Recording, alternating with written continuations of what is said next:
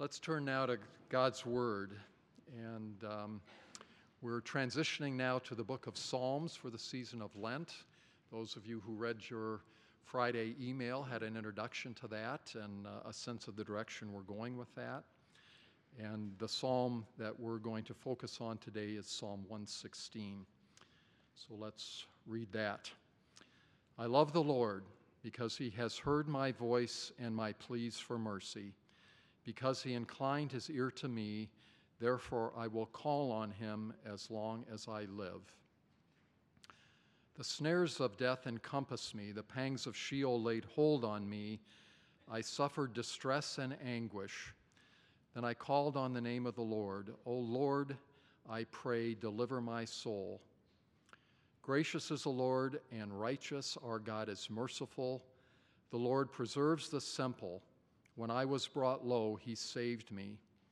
Return, O my soul, to your rest, for the Lord has dealt bountifully with you. For you have delivered my soul from death, my eyes from tears, my feet from stumbling. I will walk before the Lord in the land of the living. I believed, even when I spoke, I am greatly afflicted. I said in my alarm, all mankind are liars. What shall I render to the Lord for all his benefits to me? I will lift up the cup of salvation and call on the name of the Lord. I will pay my vows to the Lord in the presence of all his people. Precious in the sight of the Lord is the death of his saints. O Lord, I am your servant. I am your servant, the son of your maidservant. You have loosed my bonds.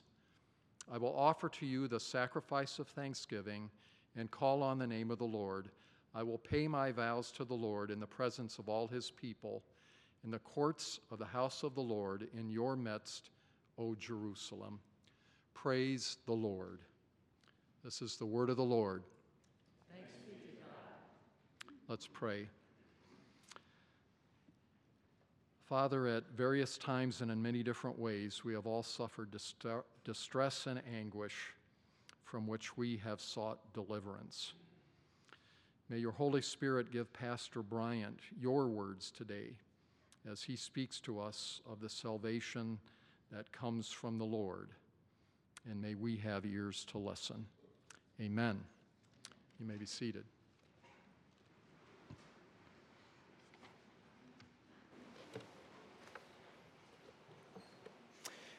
Good morning, saints. I have been waiting for this day because I advanced my clock 1 hour last night before I went to bed because spring is here. And given that all of you have told me now I no longer need to worry about any more snow falling, that's over, we're done with that and we're moving into a different season of the year. Yes, please, or no, please? Well, it is interesting, isn't it, the way we live our life in these various cycles that repeat themselves. We have moved into spring, although we may not experience some warmer weather for a few more months. But we are into spring now. Summer is coming, and after summer, then fall, and after fall, then winter, and we'll repeat that cycle again and again and again. If you're visiting with us this morning, we're delighted that you are here. I am not Pastor Andrew. I have a lot more hair than he does. He is away from us. We'll be praying for him. He's away all week. His daughter Zoe and he are at a basketball championship playoff in Springfield, Missouri. So let's be praying for them in their absence. Last week, he ended our kingdom living parable study. And we ended with that parable where the women are holding their lanterns and they're watching in expectation, waiting in expectation for the return of the Savior, and how we are to do the same. We are to eagerly anticipate his coming, and while we wait, to be calling out to him, to be praying for him. We're beginning a new study today. Pastor Andrew has let me start that one today for our Lenten season, and it does kind of the same thing. This particular psalm, Psalm 116, and if you are visiting with us, keep your bulletin there because I'm going to be referring to various passages as we move through this particular psalm together today. This psalm repeats a pattern, and that pattern is that we move from this orientation into this disorientation, and then from this disorientation back into reorientation, and it just repeats itself. In the Psalms, the whole book of Psalms does this for us, with a picture of our own sinful lives in the world in which we live. We're in favor with God, living in favor with God, and then we turn to the things of the world, turn to our own sinfulness and disorientation. He reminds us of who He is and the grace and the mercy that He extends to us in Christ, and we're reoriented back into that life. If you're like me, this is a common pattern for you, and that's what we're going to camp out on this Lenten season. Next Sunday, Pastor Addison will be preaching from Psalm 32. This need, while we're in this disorientation phase, to repent, to come out of that into our orientation phase. Jennifer and I purchased a house built in 1930 over in Ottawa Hills. We had an old home in St. Louis, Missouri, and we're eagerly anticipating getting in this house. When we looked at it 2, 3, 4 times when the realtor showed it to us, and they had it all nice and staged. The lady that sold it to us had moved back to Texas, back to God's country, and she had it perfectly staged by her realtor with different pieces of furniture and so forth so that it would show nicely. And we walked into the house and we knew what we were getting. We've done this before. This isn't our first rodeo. That's a Texas thing. But we could see that there were things that needed to be improved. And so our plan was we were going to buy it in this stage here where it showed really nice. But then as soon as we bought it, it wasn't just a few days that we began the demolition work.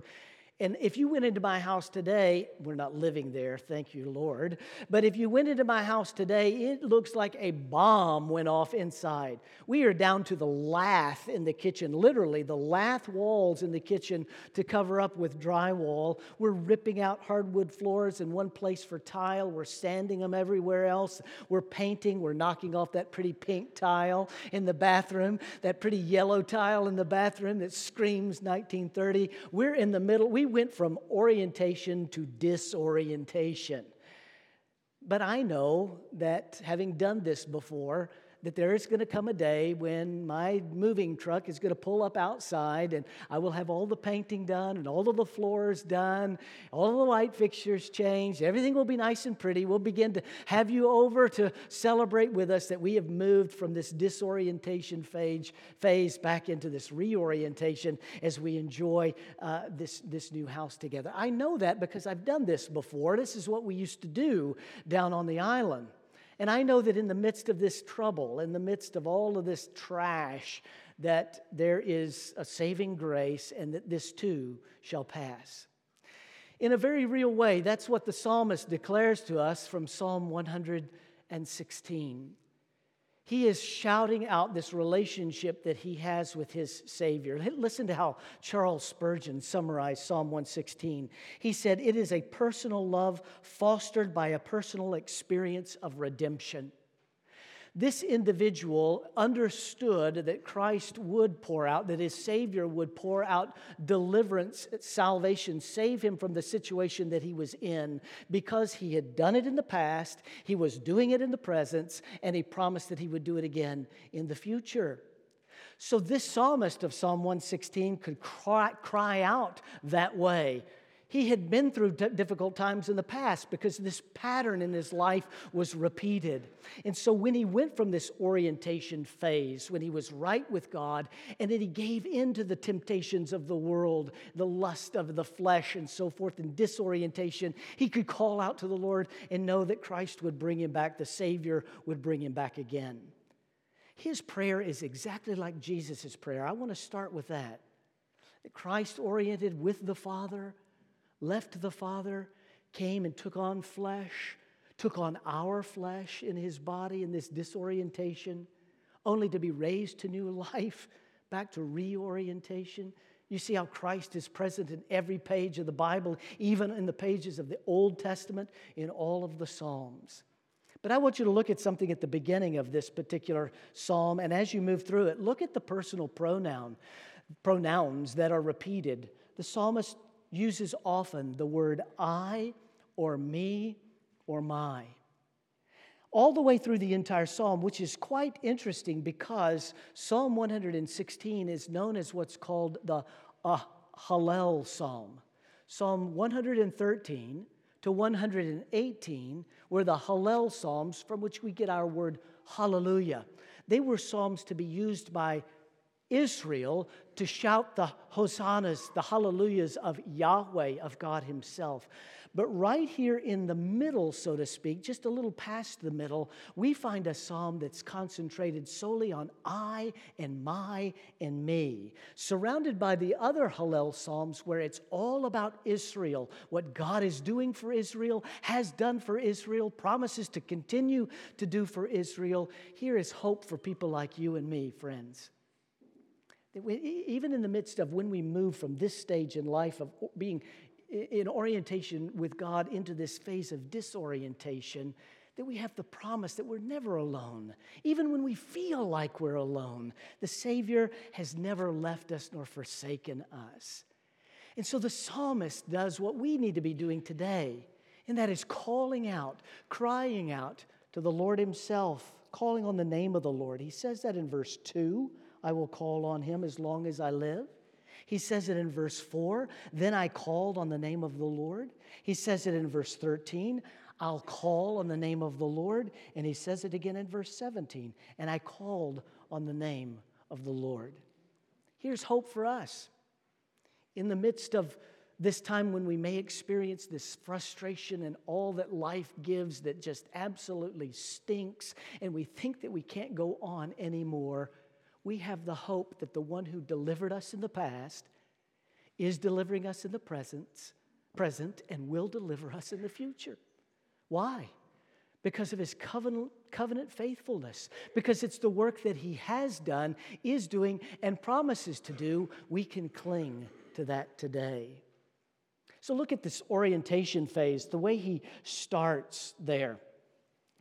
In verses 1 and 2, we find that the psalmist is focused on God's mercy and God's grace. We read mercy in verse 1, we read grace in verse 2, and then we read it again in verse 5. Gracious is the Lord, and our God is merciful. So when we're in covenant relationship with God, we begin with this understanding that we are there because of the mercy and the grace of our loving, covenant, faithful God. Now, many times Christians throw those two words around as if they're synonymous terms, or sometimes even like we know what they really mean, or we use them in the context of a community that people may not know the difference. But there is a huge difference between mercy and grace. Think of it like this. Mercy is not getting what we deserve, what we should get. Grace is getting what we shouldn't get. I remember it this way because this is the way my mind works. G for grace, G for get. So by grace, I get something that I shouldn't get. I am getting the loving, untiring, faithful merit of God Himself. I am receiving that. And in mercy, now I'm not getting what I should get. What we just heard from Ecclesiastes, who among us could say that we have not sinned? None of us. And what does sin deserve? Sin deserves death, punishment. And so mercy then is I am not getting what I deserve. I'm not having a punishment poured out on me, judgment poured out on me, because Christ has taken it for me. He who knew no sin became sin, that I might be dead to that sin and alive to all that is good. That's the mercy of God. That's what the psalmist is crying out for. He's pleading for mercy. And he's pleading for that mercy because of God's grace, His unmerited favor, that He inclines, verse 2, inclines His ear. He turns His ear toward us. He turns His face towards us as His people because of His covenant faithfulness to be our God and declare that we are His children. So friends, all of this orientation stage is based on a relationship that we have because of the love, the covenant love and faithfulness of our God. It's a relation. That's why he would say at the very beginning of the psalm, I love you, Lord. Because he has experienced in the past his mercy and his grace. But then not long he moves into this disorientation phase, doesn't he? From verses 3 to verse 11, when he talks about being low. Look at verse 6. Then I was brought low. Literally translated, I was low. I was the bottom hanging fruit. I was as low as I could get, all the way down to the bottom. But he starts that picture in verse 3 with the snares of death encompassed me, the pains of Sheol, it's just a fancy word for meaning the grave. The pangs of Sheol laid hold of me, and I was in anguish, and I suffered.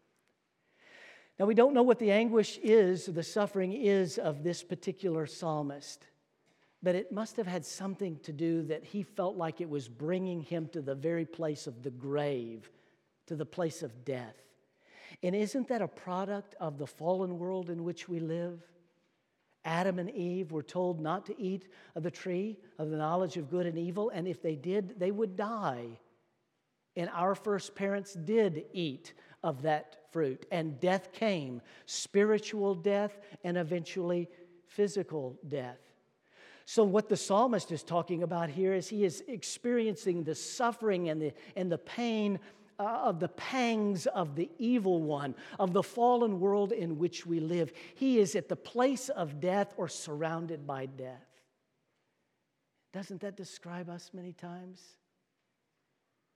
You have a diagnosis from a doctor that doesn't look so favorable.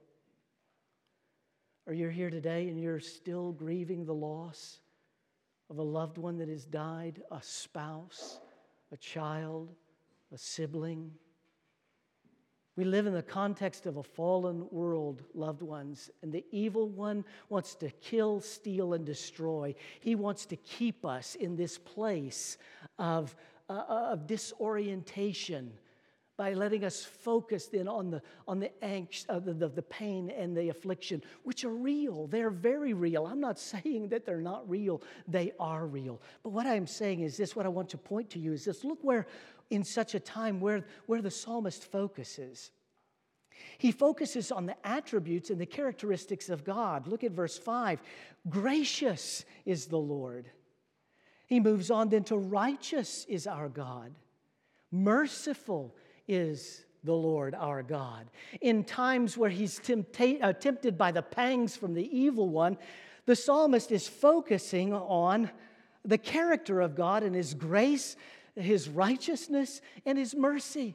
He has been faithful in the past. He is present in the present. He will be faithful in the future. There's where the psalmist is camping. And this guy must have probably had a lot of similarities with Job, the oldest book of the Bible. You remember that guy, don't you? Job, who was experiencing all kinds of physical problems and sores and the loss of his children and all of those things. He was experiencing anguish and suffering far more than many of us will ever experience.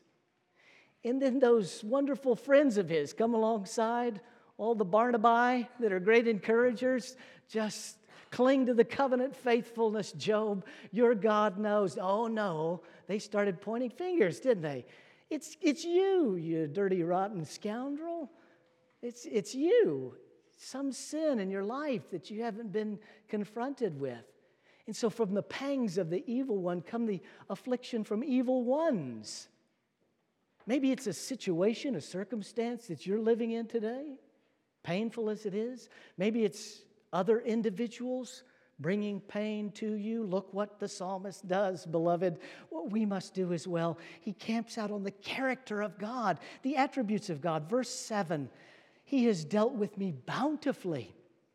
Verse 8, He has delivered my soul from death, my eyes from tears, my feet from stumbling. The top, the bottom, and the middle. He's delivered me from everything. And then He has put me in the land, verse 9, of the living. The psalmist focuses on the character of God, the characteristics of God. He can look at it past, present, and future because God has been faithful. Alexander Maclaren said this about the past, present, and future. He said, we can see that today as well only because of God's unchangeable character. God is a spirit, infinite, eternal, and unchangeable in His being, wisdom, power, holiness, justice, goodness, and truth, so our shorter catechism says. But listen to what Alexander Maclaren said.